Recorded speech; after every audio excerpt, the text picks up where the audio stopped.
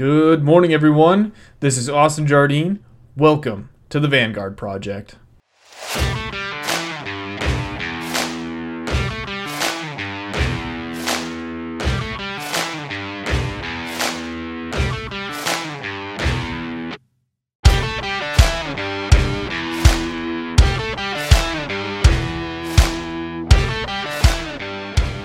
What is up, everybody? Welcome to the Vanguard Project. For those of you new to the show, my name is Austin Jardine, and quite honestly, I'm just a dude that loves to learn. I love spending time with folks, understanding who they are, what they do, what they've gone through to get to where they're at, and my hope really is to relate to you all in a way with these stories that gets you excited to get after something new, or to continue pushing forward with something you love. With that being said, I've got Nichole Scaraglino in the living room with me. We've got all the dogs, Tears hanging out over here too, and He says hi. I don't know if the mic picked that up. But we're hanging out tonight, and if you hear some dogs barking in the background, it's because they probably found a squirrel. So with that being said, Nichole, thanks for hopping on and hanging out today. Thank you for having me. Yeah. So we were talking a little bit beforehand on kind of what we wanted to maybe cover tonight, and it sounds like there's a ton of different things. And Tear gave us the idea to start with. You were in, was it Massachusetts or Boston when the World Trade Center was hit? No, I was the Twin in Towers. Manhattan. You were in Manhattan. Oh, I misheard. Oh my gosh. So you were there when the Twin Towers were hit. Yeah. And that, you said, is kind of what started a lot of things for you. Yeah, absolutely. So we'll back it up a little bit. I was a art nerd / athlete, two really conflicting sides of my personality when I was growing up in high school and whatnot. I was terrible in school, didn't graduate on time, had to go to summer school to walk, but I was great at art and I was a great athlete. So those were my two strengths, which it's kind of the same now. Super social and great at, being a meathead and getting weird. So I wound up, after I graduated, I was a lifeguard. That was my first, real, I can call it a real job, and taught swim lessons. And after I graduated, I spent a year lifeguarding and creating a portfolio. So I had this one skill, this one thing I was really good at that I knew I couldn't make it to college on an athlete scholarship because it did require a certain amount of grades, but I knew that art-wise, I was good enough that I could probably get myself into college on that note, and that was my hope for getting out and, a launch pad for everyone wants to make something of their life. So that was my ticket to getting out of North Carolina, where I'm originally from Long Island, New York. My immediate family moved to North Carolina when I was 10. And I said, fuck this place. Can I curse on here? Oh, yeah. Okay. Oh, yeah. I forgot to say that. All right. It's like pretty cool. much all bets are off. All right. Because my mouth I got bartender mouth. And I just wanted out of there because I wanted to experience more out of life. And I wanted to experience the world. I knew that the best way to do that, number one, I hated Raleigh, North Carolina back in the 90s was not what Raleigh, North Carolina is today. It was a really small town and just kind of nothing going on, and there wasn't a lot of diversity in culture. Sure. And I knew I didn't have a ton of money. My family didn't have a ton of money. So if I could get myself back to New York where everything was happening. Exactly. Then I could be in one place where I could experience, tons of different cultures all in one place. Sure. And I knew that if I was going to have a chance of making it in life, that was going to be super important. So I spent my days bartending and my nights painting and building a portfolio, and applied to art school at the Fashion Institute of Technology, and I wound up getting in. Nice. Yeah. So they accepted me on the spot based off of my portfolio, but when they saw my grades, they sent a letter declining my entry. So is that like a pretty prestigious school? I don't know. It's really, it's really well known. I don't know how it is now, but it's where my mom went to school for display and exhibit design, which I'm sure is where some of that idea of going came from. But it was well known. It was huge for fashion merchandising and marketing and fashion design. The other programs, they had graphic design and they had fine art and whatnot. And those programs weren't as big there were other schools that probably had better programs, but it was New York. That's where I wanted to be. And it was where Mom went. So I think there was a little like, family kind of thing.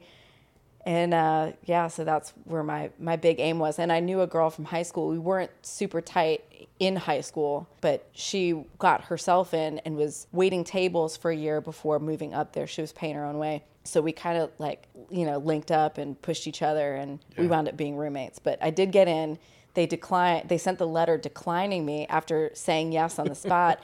And this friend of mine her mom worked for an airline, and these I guess we must have been 18 at the time, 18-year-olds who had never done shit on our own. The very next day after getting that letter, we flew up to Manhattan by ourselves. I called up the dean and was like, hey man, can we have a meeting? I really need to sit in front of you and plead my case. Yeah. So they gave me an academic probation, and we're like, all right. So that's kind of where part of the story started. So I went back to New York at 19 and was living on campus for a while, studying fine art and being the weird artist. It was awesome. Then I discovered nightclubs and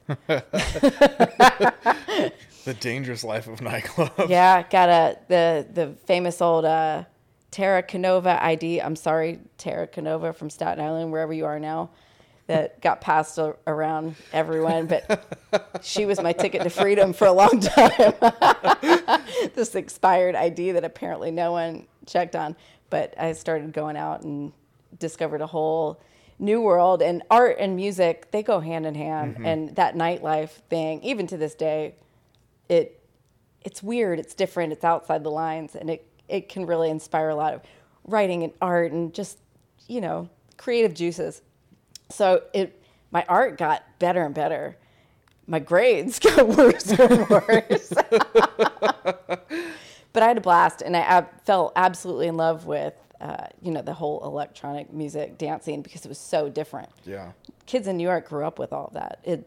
You have house music on the radio when you're in high school living in New York. And obviously North Carolina was like, here y'all down to the country road with crack a beer, high boots and Dizzy Dukes. So it was a whole new world, and I was really down for it. And decided I wanted to be a DJ, and wound up dropping out of school. That's a whole other fun story, how I got a job at Mute Records, which is a huge independent record label. They got bought out by BMI Music in the early 2000s, but they had Depeche Mode, they had Prodigy before Madonna's label Maverick bought them out. Paul Van Dyk, which was the seller for me, he's a huge German trance DJ, and back during those days, that was like the DJ that my friends and I were all super into, was Paul Van Dyk. Yeah. And I had started collecting records when I was still in school at FIT painting, and started collecting these records. I'd go to the big music store, Tower Records, and I'd just walk up there, and they had those old stations where they had CDs and whatnot, and I'd go and listen to everything for hours. And I wound up started to build a little collection of dance music CDs and then vinyl records, even though I didn't have turntables yet. I was planning ahead. So when I decided that I wanted to do this whole DJ music executive thing, I looked through my stack of records to see who had offices in New York. Okay. And found several of them and reached out. I think this is really dating myself, but I sent faxes. The email wasn't even that big yet, so I definitely sent faxes over. I had a friend. Code. Yeah, had a friend help me, fudging a resume, like I'd actually done shit with. I was 19 years old. Wordsmithing, it goes a long ways, right? And I remember that clear plastic phone. This phone comes back later in the story. The clear one with all the colors on the inside. I think all the wiring and stuff. Yeah, the girls on as fuck now. Yeah. What was that show? Full House. Yeah. I think the girls on Full House had it. So this phone made it with me to college. It made it with me to my Manhattan apartment too, back when people actually had house phones. But I remember the day I got the phone call when I was in my dorm room, and I think this was my second year at FIT. It was maybe my third semester. I was up for potentially being an RA, which is fucking laughable. I was trying to get free housing. Yeah, but that's what the RA role is for, though. Right, to get free housing. So I remember the day that they called me, and it was Mute Records, the mother of all record labels, because they had Paul Van Dyke. Yeah. And they needed some extra help in like putting together press kit in their mailroom, essentially. So the movie Secret to My Success. Okay. That was when I heard this, they needed help in their mailroom. I was like, this is it. This is my big break. And I ran with it. And when you're that age too, and you have that much aspiration, you are ready and willing and able to block do anything. Right. Yeah. Exactly. And they called me up. I was super stoked. I went down, and I think I wound up working there like 2 or 3 days a week for $6 an hour. This is Manhattan in, I think 1999. It had to be 1999 or 2000. I'll probably mess up on my years here. There are firm markers, and then there's a lot of blurry shit because it was like 20-something years ago. So they called me, brought me in, and I started working for $6 an hour. And my job was I'd go down, I'd pick up the mail cart at the post office. I'd walk it like, this was like a grandparent story. It was like 2 avenues and probably like 10 blocks to go to Mute Records, which was on 22nd between 6th and 7th. And I'd help stuff press kits and run coffee and literally like all the stereotypical like bitch work. Sure. And I fucking loved it because I was like, here I am at 19 or 20 in New York record label, and there's pictures of like Depeche Mode and Goldfrapp and Nick Cave and it's the like Bad the land Seeds. of opportunity there. It was really insane. So it was really hard for me to even fully wrap my head around, and that was kind of a weird starting point for, it's kind of the key. I had the key to the city. So I was working these events where I'd go to nightclubs were part of my job, where I'm working guest list stuff and whatever. So I'm going to try to not go down too many rabbit holes because there are so many crazy stories to tell here. But I worked at the record label for a while and eventually completely dropped out of school. So my parents, who'd helped me out a little bit here and there, I was on student loans and student housing. But when I decided to drop out of school and pursue being a DJ and a record executive, that was it. They were like, we can't help you anymore. You're on your own. Yeah. And they weren't paying my way. Like I said, I was on student loans, but I could call up mom and dad and be like, can you guys help me with some groceries or whatever?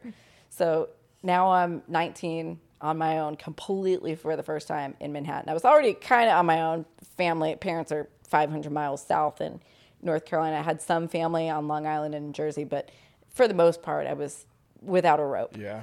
But now I'm really like flapping in the breeze.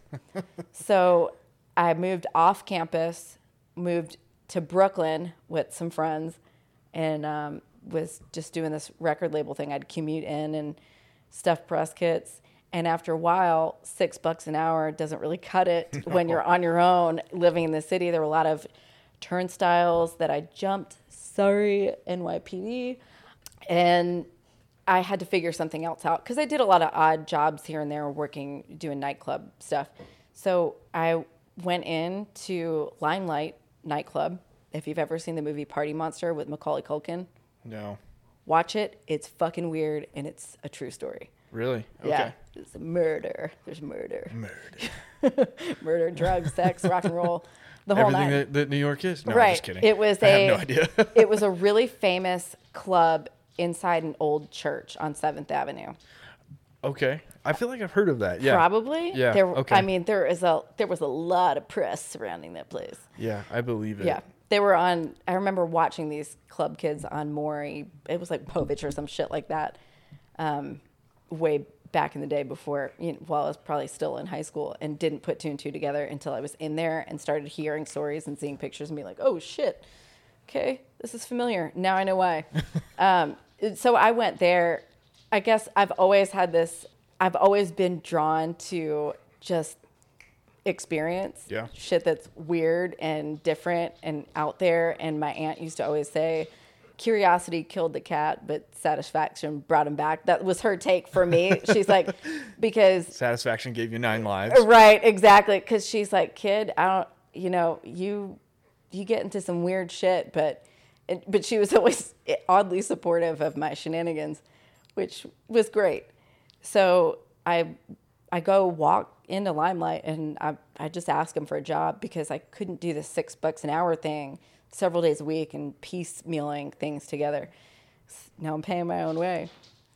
Subway fare was expensive even back in the late 90s, early 2000s. So they actually had just had someone quit. It was their full-time receptionist. And that was $10 an hour was good enough for me.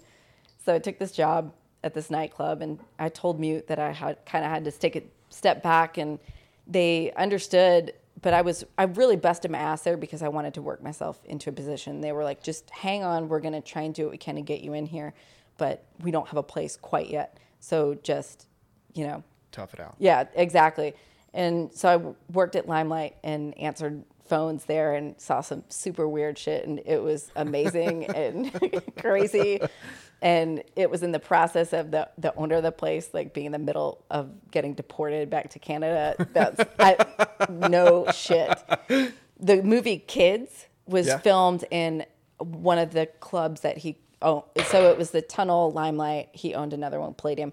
But Tunnel was the club that Kids was, a lot of it was filmed at. And that shut down while I was working at Limelight. So they basically...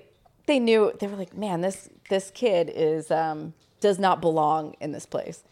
So we're going to try and get her out of there. And they did. I think I was there like 6 months before they came through and called me up one day while I was on the job and said, we've got a full-time spot for you. They got rid of someone else and brought me in as the publicist assistant. And I was super stoked because shit was going real south as far as your boss is about to be deported. You're doing a good job. Bella, one of the dogs, is in your lap. Okay. So they called me up, they hired me, and I basically, shit had been escalating at Limelight. And people weren't getting paid and that sort of thing. And it was in the closing days. But man, do I have some wild, crazy stories from those days that no one at my age should have ever been exposed to. But it was awesome. Like Wolf of Wall Street crazy? In some aspects, nice. Fill in the blanks. Yeah. One of my coworkers, several of my coworkers worked at places like Studio 54. So I definitely smoked a not joint. It was a joint, but it was a not joint in the booth with one of the guys that worked at Studio 54. It's if a joint is really thin, don't smoke it. It's probably sketchy. I don't know if I should cut this in or leave it out. Sorry, Mom. But Arthur, the lighting guy from Studio 54, was our lighting guy. Yeah. So they were great dudes. They were always, no one ever did anything shady with me. They always looked out for me, but these were the people that they were my coworkers. So you can imagine like the interesting stories and characters and club kids wearing like 12-inch platform shoes that would come through like stomping in these ridiculous shoes, demanding their paycheck, which was really funny to watch when you just picture the giant platform clown shoes and someone really pissed off that they're not getting their paycheck. That's awesome. Yeah. So leading up to this point, right? So I can only imagine, I've had friends that went the art route after high school. When you got kind of cut out or cut off, sent on your own, were you freaked out at all by that? Like that's something like... I wasn't. No? I was. It was exhilarating. Really? Especially at that age. I mean, I always was very independent minded. So it was just a new challenge. Yeah. You're like, fuck it. Whatever happens next, let's do it. I was living life. I was in Manhattan, the city of possibilities. I was going to be this, I watched Great Expectations with Ethan Hawke one too many times and was dead set on being a vagabond artist. And my shit was going to be in galleries at some point. So it was exciting. I felt like it was all a part of the artist thing. Yeah. Okay. So Mute pulled me back in. I got a job. I was working with them. That we could go down stories for days with that time. But during that time, I had moved back to Manhattan because I got a sweeter deal, $300 a month, nice. Sharing a loft space with 3 other girls. We lived in a commercial space. The property manager knew that we were living there, but I think we were the only actual like tenants that were living there. We lived next door. Our next door neighbors were. It was a music studio. Okay. So they'd come in and they'd blast and record at all weird hours, which was totally fine by us. And that was on 29th between 7th and 8th Avenues. And it was an old furrier building. So we had this big loft space. We had a bathroom. We had a kitchen. The window opened up. I can't remember what movie or show we were watching recently where they were like, look at this view. Oh, Across the Universe. Okay. They move into a Manhattan apartment and they were like, in the view, and open the window. It's just a brick wall. That was our apartment. We had a freight elevator, which I thought was fucking awesome. That is cool. Yeah. That is cool. Until you get stuck in it. And you're like, Or until they close it at a certain hour because and you have to sleep outside with a bagel and coffee in your lap, and you're woken up at 9 o'clock in the morning by people going to work. don't worry, I live here. And they're like, clearly, that's a crock of shit. So that was a downside to that. But our bedroom, so to speak, was just cut off by it was sectioned off by like a tapestry curtain. Yeah. And we had bunk beds. So we're 4 of us sleeping in bunk beds in this Manhattan apartment. And our closet was it was a vault, which it always remained open because the door was super heavy. But it really is like the artist's life. Like I can see it. This is a movie. Yeah. And I wish I had more pictures from that time. I think there's a box that I duct tape shut that still lives at my parents' house, but a lot of them have gotten lost over the years. So it was fun. It was a lot of fun. And Mute had only hired me. The position was Monday through Thursday, I believe. I think I had Fridays off, or the other way around. I can't remember. It was only 4 days a week because back then in New York, a lot of employers had to do that to save on insurance, because it was required that you got health insurance if you worked 40 hours a week. So $10 an hour living in Manhattan at 19 to 20 something. And at the time I had my 21st birthday at the boss's bar, which I don't think is open anymore. It was called Otis. He had a couple bars. He named them after his dogs, and that was on the West Side Highway. Yeah. So I DJ'd at my boss's bar on my 21st birthday.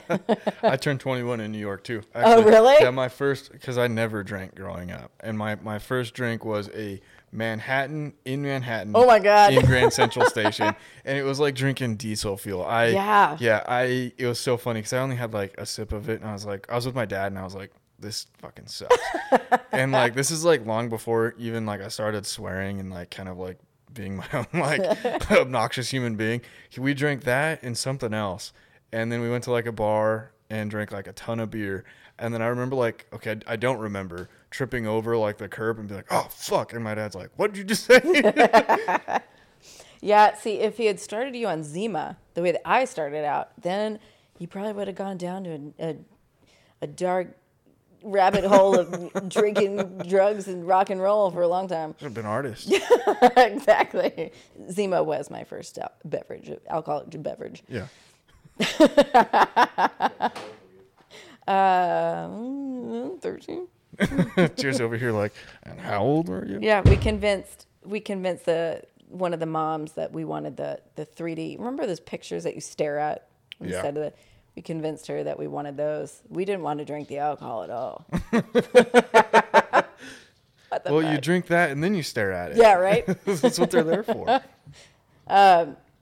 So I had turned 21, was living this wild rock star lifestyle, had kind of, for a newly 21-year-old, had kind of the key to the city. I worked at a record label for this bunch of huge artists and got to do tons of cool shit and had part-time gigs at nightclubs, and I was living the good life. I didn't make a lot of money, but I had a lot of really interesting opportunities. Yeah.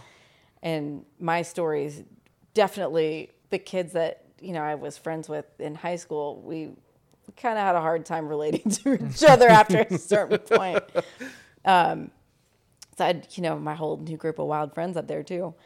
And one day this is funny too, because if you've ever watched Dave Chappelle, you'll get this. One of my roommates was a model. Like we were roommates at FIT and we wound up living together. That's how I got this place in the apartment. And she was doing other odd jobs or still in school. I can't remember. But the whole reason why she was in New York is because she was an actual model and she'd gotten jobs and she was pursuing that. She had a real portfolio book and whatnot. And the big place for models to hang out at the time on Monday nights was the Chinga Chong Chong China Club. It's a China Club, but that was a huge.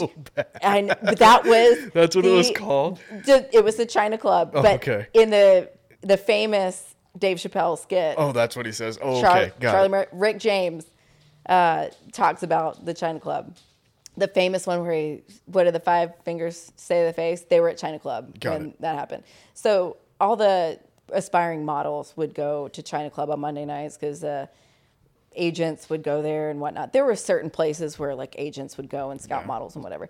So she and her boyfriend and one of their best friends had gone to China Club. They went every Monday night. They'd gone and they'd gotten hammered and they're laid out on, couches and passed out and hungover the next morning. It was Tuesday, September 11th, 2001. And I wake up to get ready to go walk down to work because we're on 29th between 7th and 8th. Work was on 22nd between 6th and 7th. And I'm late as per usual. Not much of that has changed. And that phone, that clear plastic phone that had made it through all these different moves, rings. And I picked up, and the responsible older roommate who was already at work across the street at a fashion design showroom, she called and she said, turn on the TV. So one roommate was back visiting her family in Arizona. One's already at work. The other one and her 2 friends are, laid out in the furniture, splayed across the apartment. And Sarah had called and said, turn on the TV. And she sounded really serious. Yeah. And I was like, okay. Because I hardly watch TV at all anyways. So I clicked the TV on, and that's when I saw that something major had happened. But I'm 21 years old, and I wasn't like a mature 21. I was head up my ass, zero idea, world politics. I didn't pay attention to that part of class whatsoever. And I'm watching, and they were telling us that a plane had crashed into the World Trade Center. So your first thought is like, oh, fluke. That's really crazy. And I don't even really fully remember at the time that elapsed between the two. But I'd woken, I think Alex, the boyfriend, had woken up by then and started watching. And we sat and watched as the second plane flew into the World Trade Center, which was only like 2-point-something miles from where we're living and where we were at that moment. And to give you frame of reference, our apartment on 29th between 7th and 8th, it was considered Chelsea, but we were just a couple blocks from Penn Station, Madison Square Garden, and then a couple of blocks and 2 avenues over diagonal from the Empire State Building. So major transportation hub, major monument. Yeah. So I don't know what, especially for someone that had no idea of world happenings whatsoever. It's not like I didn't watch the news. To have the sudden realization that the city was under attack. Yeah. As far as I was concerned, the whole city was now under attack. The first thing that came to mind was, holy shit, they're going to start attacking major monuments. Whoever is doing this. I had no idea who it was or never heard of, Taliban, or I don't even know if we were calling that at the time, but it was clear that this was really bad. So I remember just grabbing everyone, and everyone else was woken up by then, and I just looked around and was like, we've got to get the fuck out of here. Yeah. So we fled the city on foot, and eventually we had walked halfway up the island, and eventually one of the guys who had cash on him from partying the night before was able to bribe a cab. It was like the only car we had seen for hours. Was able to bribe him with $100 bill to take us up to the George Washington Bridge so we could exit the island. That was my only concern, was getting off the island. So it was just pure survival instinct at that point, was getting away, because I didn't know it was going to, if anything, I thought that everything was going to start getting bombed next. That Penn Station seemed like it made sense to me, and major monuments. So we got up there and had to wait several hours before crossing the GW Bridge. They had to clear it, and it was so bizarre because when we walked out of the apartment, I remember there was a Radio Shack back when Radio Shack was still a thing. And I remember walking out of my apartment with this stupid hippie, like, quilted patch bag. Everyone in the 90s knew what these were. And I'd stuffed, I think, a couple pairs of clothes, a handful of photos, and you can go ahead and laugh, a teddy bear. Like, with this, everyone had like like one of those things they wouldn't get rid of. Yeah, it makes sense though. Yeah. I mean, it's a shitty time to be. Yeah. Yeah. But I mean, I'm 21. It's not like I slept with this thing, but it was like one of those things. It just reminded me of family. So I didn't know if we were ever going to get to go back to our apartment ever again. So I grabbed things that had some sort of like family, meaning, and we took off. So we walk out of the apartment, we walk outside, and I don't know if it's my memory or if it was if it was the way my mind remembers it, or if it was reality, but I remember silence.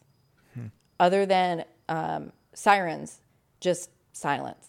And going and walking by like a Radio Shack and feeling like I was watching life kind of from the outside, like it was a scene from a movie. Like that's something that you see in a movie.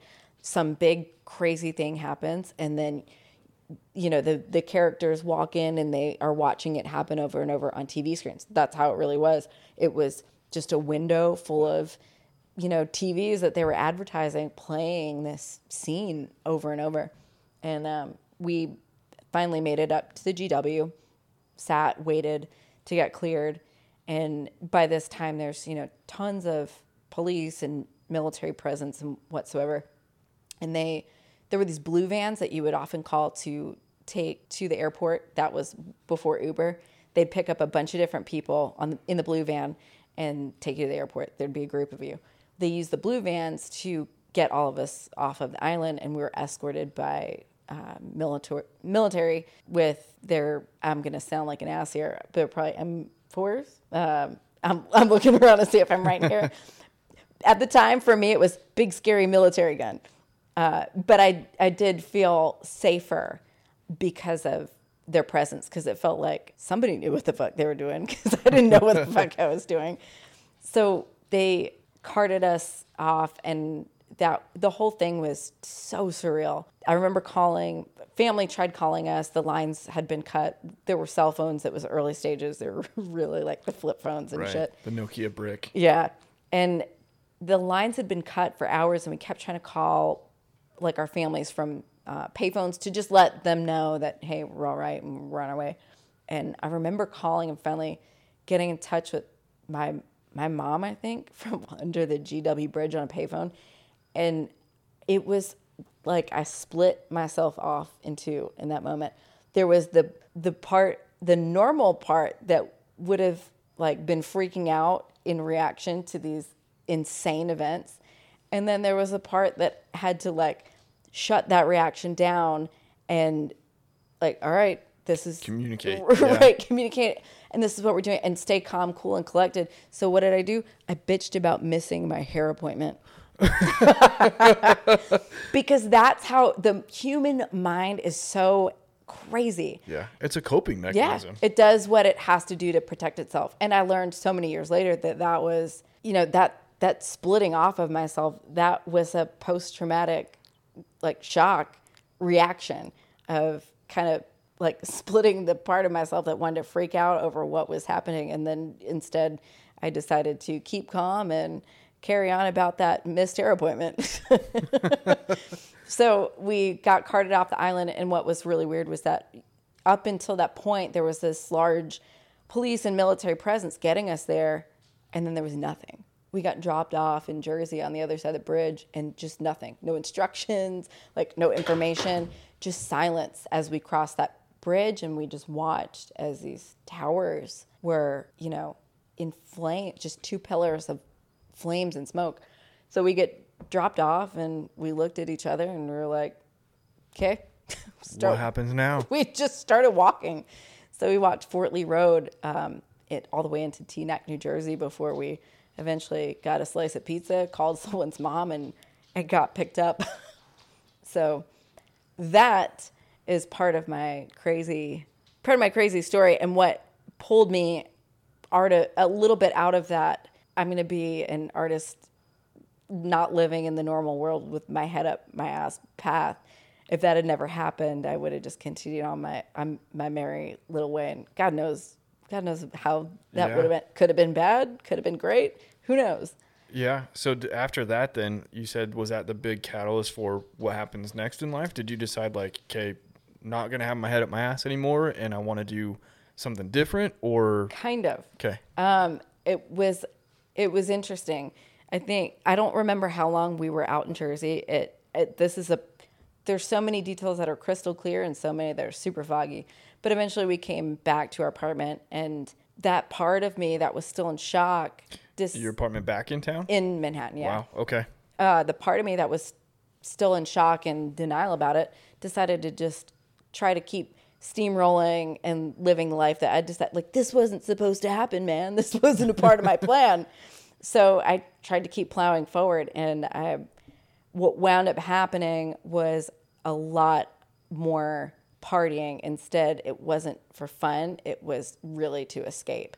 Because now the city we're living in, literally, we had just experienced an active war on American soil, and we're living in the middle of it. We're 2 miles upwind.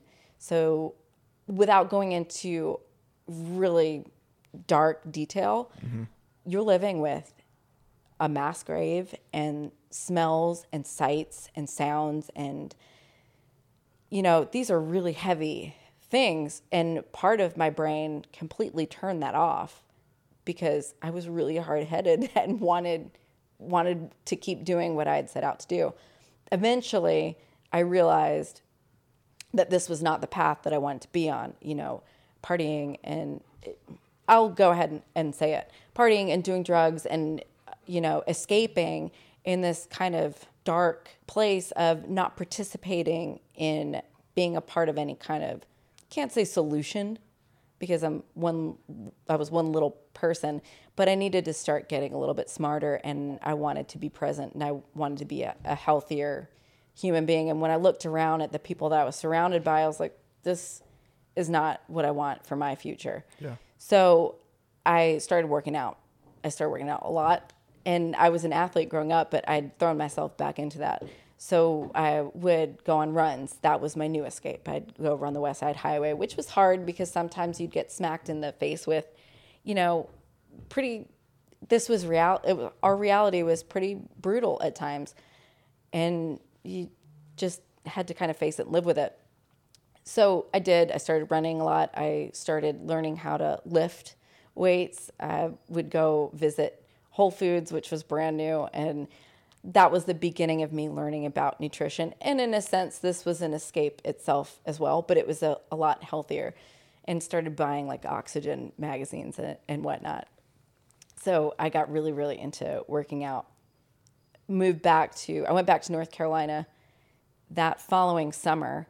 I don't even know what really prompted that decision. I think I was just fried and realized that I needed to try and normalize, which was not something that didn't happen for a good decade. Even then, I'm still not normal. But I'd gone back to North Carolina, and I thought, like, this is it. I need to kind of reevaluate everything. I don't want to live that crazy lifestyle. Maybe I should go back to school. I was looking into new possibilities for myself.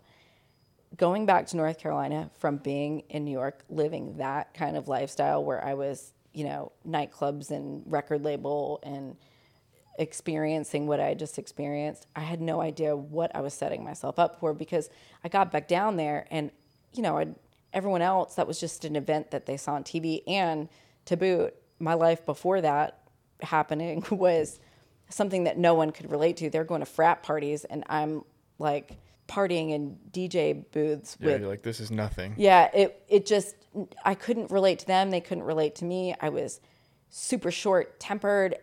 I was living a very fast paced lifestyle that I remember getting super mad waiting in line for a hot dog at the mall with friends. And it was, the fumes, and I know that I'm tiny and not threatening, but my anger was out of control because, number one, I had some stuff going on that I didn't realize was going on, and just the pace that I was living. So this didn't work out well for me, and I wound up going back to New York. But I did this for a while. I eventually, there was a lot of back and forth in the several years that passed, that where it was like a tug of war. I wanted to be a butthead and go back and try and plow through and continue to push towards being an adult. But there was a part of me that was in complete shell shock. So I'd run back home to safety, but nothing was a safe space because I hadn't found peace within myself and I hadn't dealt with my shit. So I eventually got a personal training certification because I was so into it. And again, that happened while I was back in North Carolina for a few months, got a certification, and then had an old friend who had moved from the city. He was at a production studio when I was at Mute Records, and he had since moved out to Long Island and was like, hey, I'm starting this DJ band. I got a house and you can come live up here. And I was like, well, I'm not really doing much else. I'm working retail and I worked part-time in a strip club. So sure, packed up all my shit in my little shitty car and a couple of paintings and a bunch of records and drove back up to New York yet again to Long Island and had this little personal training certification. And he was like, well, I know you like to work out, and I work out at this Bally's gym out here, so you should maybe think about getting a job out there so you've got gas money and whatever. So I got this job at Bally's. And when I went in, I wanted front desk because it was, you get a set pay. Yeah. And he made the mistake of telling them that I was a certified personal trainer. And I was like, fuck, what are you doing? Because I'd never worked as a trainer before. So that's how that started. And it actually went on. So that became a decade of my life, was a personal trainer. And it was so awesome. It gave me a ton of purpose, being able to help people, help them live a better lifestyle, a healthier lifestyle. It gave me a real purpose to throw myself into, and I was super into it. So that was my thing. I did for a good 10 years. I had I quit the whole DJ band thing. I was like, you know what? I've got an adult job, and this is kind of cool. I like this. I think I'm ready to give that other part of my life up completely. And obviously that pissed the friend off that brought me up to be the DJ in the electronic band. Wait, do you still have music out? Like if people were to go Google you? No. I have friends who made it big. I did not make it big. There were times that I actually did really well, but I never made it. I've got some awesome friends that are actually, to this day, they're killing it. You can find them on anywhere. Yeah. So that's awesome. But it's not the path that I stayed on. So yeah, I gave that up so that I found purpose in this. It's like, if this is an adult job and this is all right. I dig this. I can do this. This is my kind of adult. I can deal with this. So let's talk about that for a sec, the sense of purpose, because that's something that I think the generation kind of coming into the workforce now is really focusing on, is the sense of purpose and fulfillment. How did you find purpose in personal training? Was that something that you kind of fell into, or did you actively seek it out? Definitely fell into, because it was mostly selfish reasons. It was largely, I started working out as a healthier coping mechanism to dealing with what I had just experienced.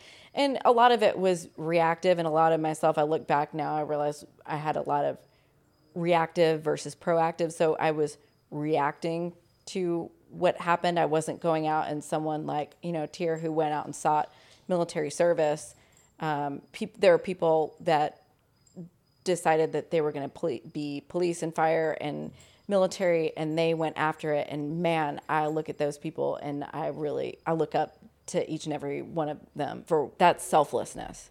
For me, it was a lot more just a way of coping with this shit. I knew that going and working out, I felt stronger internally. I felt better, and this feeling stronger physically and mentally, that's a big thing. Mm-hmm. I think moving forward that's a big theme that remains with me now. I don't know if I'm articulating that properly, but I eventually, when I started, because this friend had kind of outed me as having a training certification, and working out was something that I just did for myself. But when I began to share and teaching other people how to do that properly, and seeing them get that release of training and eventually getting results, that became so incredibly rewarding. There were clients from those days I still talk to on a regular basis. That's cool. Which is awesome. My favorite to work with were like the younger teenagers that, knowing that I had an impact on them at a really important time when some of them really needed it. It was awesome. I got sucked into the bodybuilding side of things. And I know that so much of that was me creating this protective shell, because I was on the inside still pretty, I guess, terrified of the outside world as it was now. And by building this like hard protective shell, it wasn't really doing shit. But in my mind, I felt a little more like I had an armor on. It was a bit of a shield. Yeah, for sure. So spent a decade doing that. I found purpose kind of on accident. I wound up getting married to a coworker. It was a boss at one point. And that was where my story takes another big turn. And I'll try not to go down too many rabbit holes because I've got a lot of weird shit in there. But we wound up getting married, and that exploded. God, what year was it? 2011. He had a major accident. Obviously, there's that one friend. Everyone knows that one friend that always takes things a little too far and never fully grows up. Like everyone grows up and out of the party phase, and there's a one friend that it becomes a problem. Yep. Yeah, I was married to that guy. So he actually had a major accident. He was deadlifting and blew both quad tendons. That scares me. Ripped him off the bone. And the surgeon that was supposed to do the surgery, that was like a special surgeon, wasn't available for like 3 days. So that whole time he's just sitting there and this muscle is retracting the whole time because it's not anchored. So that was major surgery, major recovery time. And during that time, I had to step up and I trained both of our clients. I was taking care of him.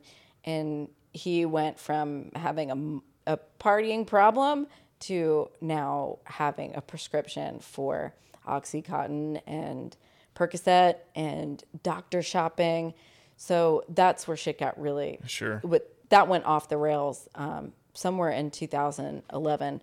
And that was super traumatic. To this day, I can't really understand or explain everything that had happened. And that's when I kind of started waking up myself. I thought I was losing my mind, but I was really regaining and recovering parts of my, the last 9 years that I'd just blocked out and kind of barreled through for survival. So I left and I quit everything. I was a trainer. I had a client base. I had just gotten into Flex magazine. I had done a big NPC show and placed really well. I qualified for nationals. And then all this shit happened and I realized like I am not okay, and quit, which was the hardest thing I ever did because we've all got ego.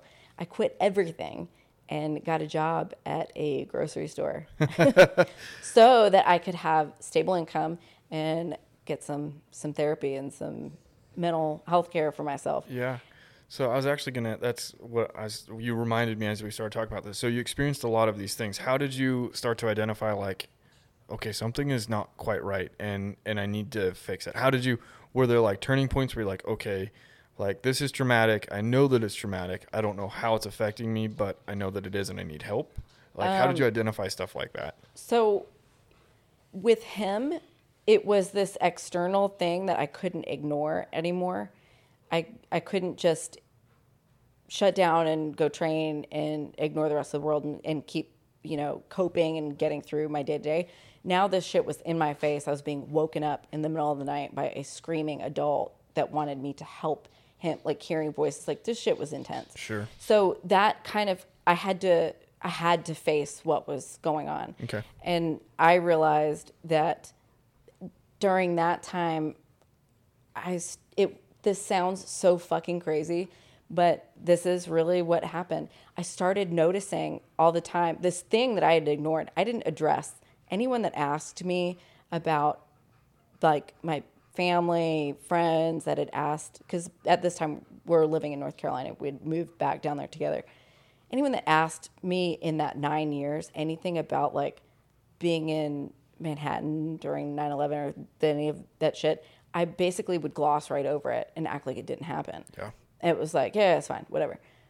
All of a sudden, I'm now really, really present in my own life and this pile of shit that I had in my lap.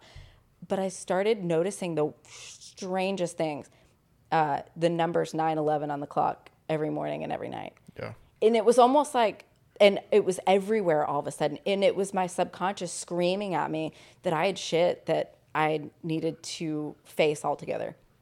So it started with weird things. Like, I'm hard-headed. So I started seeking out a lot of alternative methods of healing. And I remember going to, I shit you not, a shaman he was a chiropractor that did shamanic practices and just a spiritual type healer. And I remember sitting with this guy and he's adjusting me and he was like, so have you experienced any trauma? And I was like, And I'm not joking. I'm like looking around the room like, well, I broke trauma well, I've hurt stuff. Is that what you mean? Like, broke my right arm playing soccer. I broke my other one on the monkey bars. And it's not until like a couple visits later that I was like, oh yeah. So here's the thing. And that's when I went, well, I probably need a real therapist. So I got a job at a grocery store and pulled the plug on pretty much everything, which was super hard because my ego and I'd worked so hard to building a life, and everything kind of collapsed all at once. Yeah. My marriage collapsed. The career that I was building and starting to get some like traction and momentum, that I can't say it collapsed because I did it to myself. Sure, you close that chapter. Right. Yeah. But knowing it was really hard, I knew that I shouldn't be in the position of helping anyone else. I needed to help myself.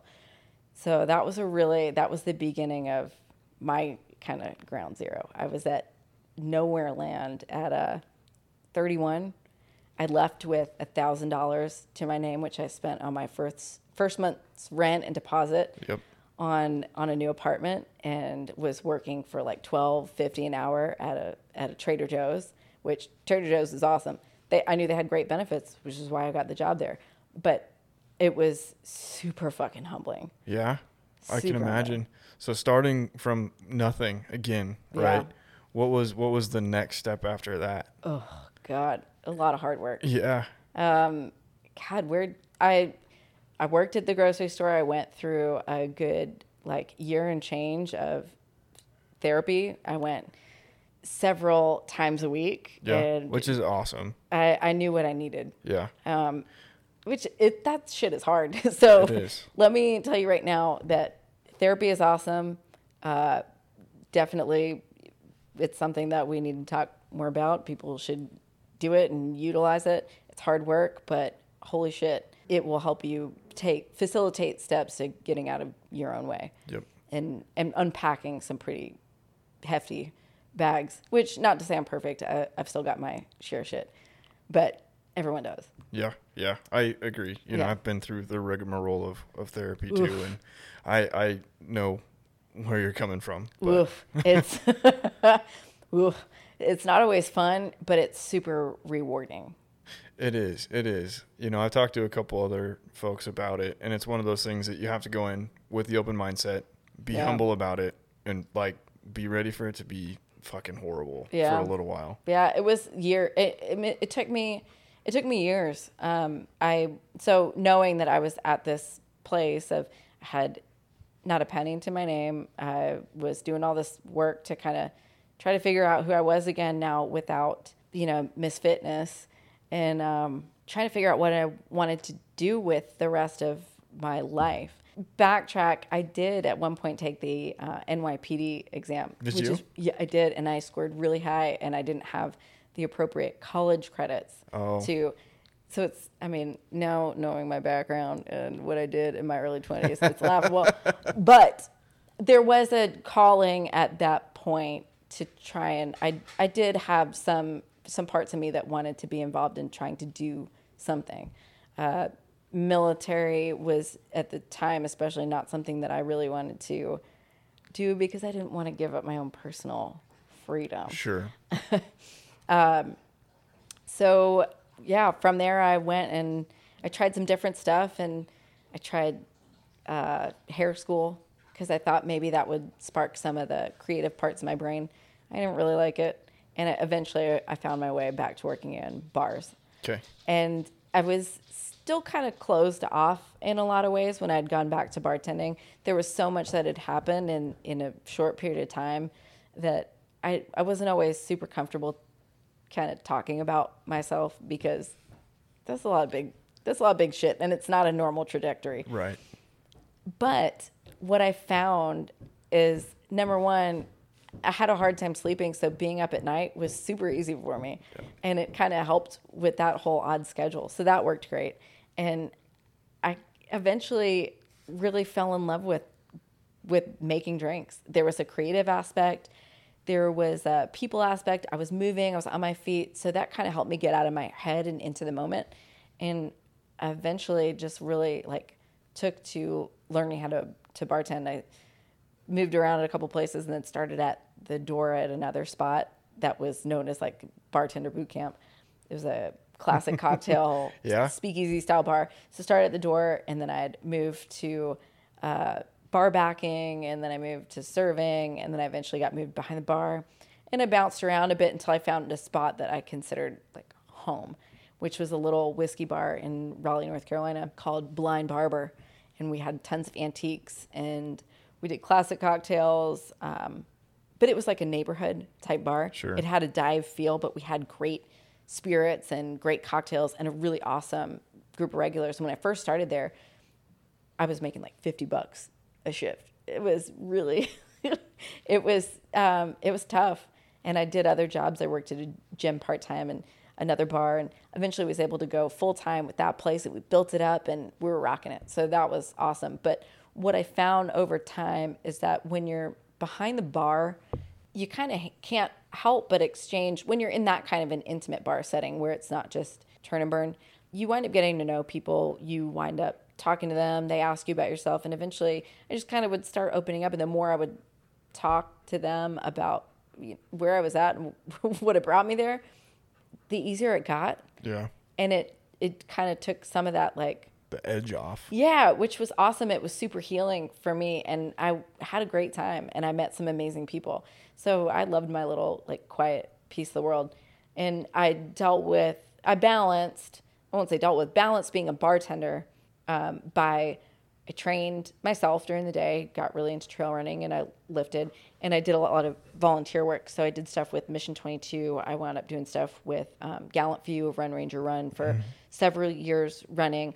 And that was my way, finally, of starting to, at that point, I was like, well, I'm not joining the military. I'm covered in tattoos and whatever else. But it was a way for me to start giving back to people that had given so much of themselves in a time where where I was running away from fire, they were running to it, which I thought was pretty amazing. So it was cool to be able to do some stuff for them. And a lot of that's kind of how I wound up. I mean, that is how I wound up doing what I'm doing now. Yeah.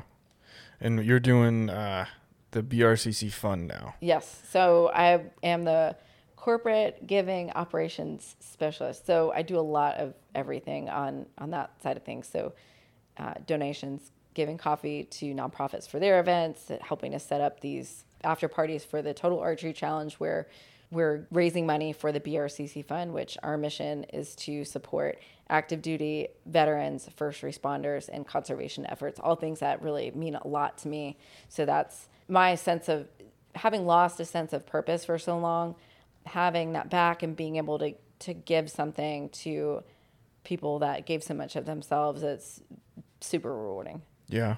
Yeah. I know Tyra and I talked about it a little bit as far as what you guys are doing and making strides in helping support the veteran community in small businesses. And I think it's really cool.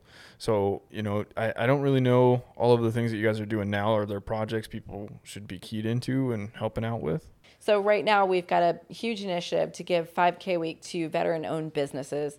And we've been... $5,000? Yeah. To veteran-owned business. So that's been really, really fun, like seeking out some of these smaller businesses and hooking them up and giving them a little bump, especially after, COVID and 2020 was a really challenging time. So we've done stuff for some smaller like breweries, and we've done stuff for some supplement companies. So the BRCC fund then, if people want to get a hold of you, help out, find ways to get involved, where should we look to? So you'll be able to donate on the website. We also getting the word out for the BRCC Gives page on Instagram. And you can find us through the end of the summer at the Total Archery Challenge. At all of those after party events, we'll be there, and we're raising money for the fund. So the website is brccfund.org. Okay. All right. Well, I don't want to keep you guys up a whole lot longer, but I also don't want to gloss over a lot of the things that you've gone through. So if people are trying to work through stuff, maybe trying to find their own way, have experienced something traumatic, is there anything that you've learned that you're like, this is incredibly important that I would like to share with you? Sit with it.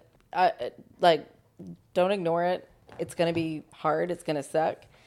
And you're just going to have to sit with it. Go and seek proper support and assistance to help you work through it. It does get tremendously better, but you have to do the work.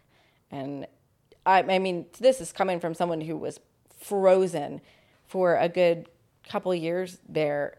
I just didn't think I'd ever really have much of a future, starting at nothing again at 31. And I have a fucking awesome life now. But I had to sit with all of that and kind of slowly unpack it and do the work. Because if you don't do that work, number one, you're going to be a blockage to yourself to getting anywhere or doing anything that you really want to do. But you're also going to really have a hard time with personal relationships. If you're not okay with at least touching on where you've been and what you've been through, it's going to be really difficult to have any genuine relationships, friendships, romantic relationships with anyone, because you're not okay. You're not there. You're not okay with telling your story. I mean, this shit's not easy to talk about. And I get self-conscious because I'm like, man, my life is fucking awesome now. And I've got all these really great things going on. But I guess it's kind of a starting point. A lot of people not knowing where I came from and how I got to where I am now, beyond just like some cool photos on the internet. There's a lot that happened in between there that like built up to all of this. And just be relentless in your pursuit to find peace within yourself, to find, I think acceptance is the most important word. Yeah.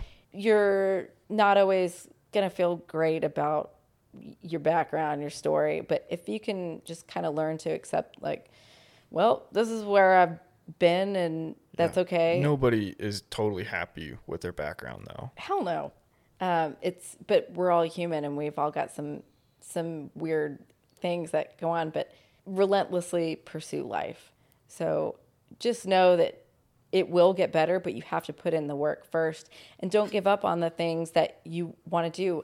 Make a list of the things that you want to experience moving forward. And just know that if you keep at the hard work on the inside and, doing the little tedious rebuilding finances and whatever else, you'll get those opportunities. You'll create those opportunities for yourself. Don't give up on that. Don't give up on yourself. Yeah, that's great advice. That's something that, as I've been talking with a lot of folks throughout these interviews, is it seems to be a common theme in terms of looking at yourself kind of introspectively and understanding, hey, I'm broken in this way, but not forever.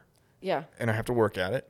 And, I've been through things too where I've kind of to your point of the therapy, it's like, hey, I have to look at myself. This shit's hard. But in order for me to make positive impacts and strides forward, I'm going to go through it. And it's fun and it's great when you find people that see that as well and they recognize hard work. And kind of like we were talking about earlier, you surround yourself, good recognizes good and they push you forward. Yeah. And I think that I hope that when people hear stuff like this, that they can find other folks and say, hey, I'm working on myself. Can you help me with it too? Yeah, you don't have to be a perfect person or in a perfect place to start moving forward and doing things that you want to do. Look, you've got to have the right people around you. Good people attract good people, and you'll wind up finding, don't stay complacent. Look for other people that want more out of life and, are of good character, and you work together and you help lift each other up. It's, not the kind where you're stepping on each other's heads to get over into the next rung, but you really link arms and you pull each other up together. And that's super important because no man is an island. We all need support. And also working with awesome people and linking up with cool people that have big ambitions. It's fun because you all get excited together and you push each other forward. Relentlessly pursue life.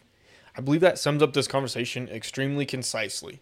After stopping the recording, Nichole and I continued to chat for a little bit, and one thing she wanted to make sure was captured was that even if you're dealt a terrible situation and have to start from the bottom up again, it's not the end of the road. Be relentless in pursuing what it is that you love, surround yourself with good people, and continuously push yourself in personal growth and well-being. I appreciated the openness in this conversation and hope that for those of you listening to take Nichole's advice to do what is needed to take care of yourself and build your own badass life and story that amazes you when you look back on it. No man is an island. With that being said, her Instagram is linked in the episode description as well as the BRCC Gives page. As far as updates, I've received some feedback that you guys are actually out there taking some things you've learned from the show so far and implementing it into real life. I love that. That's what this podcast is all about. So please continue letting me know what you're up to. Feel free to blow my email up, my DMs, text messages, whatever the case may be. Keep it flowing. That being said, I've got some shirts, cups, hats, and other swag in the shop that I would love to see you all repping while you're out doing your crazy thing. So feel free to tag me in your photos and let's see some of the wild child shenanigans that you're up to. Otherwise, you have a great week, and I'll catch you hooligans next time.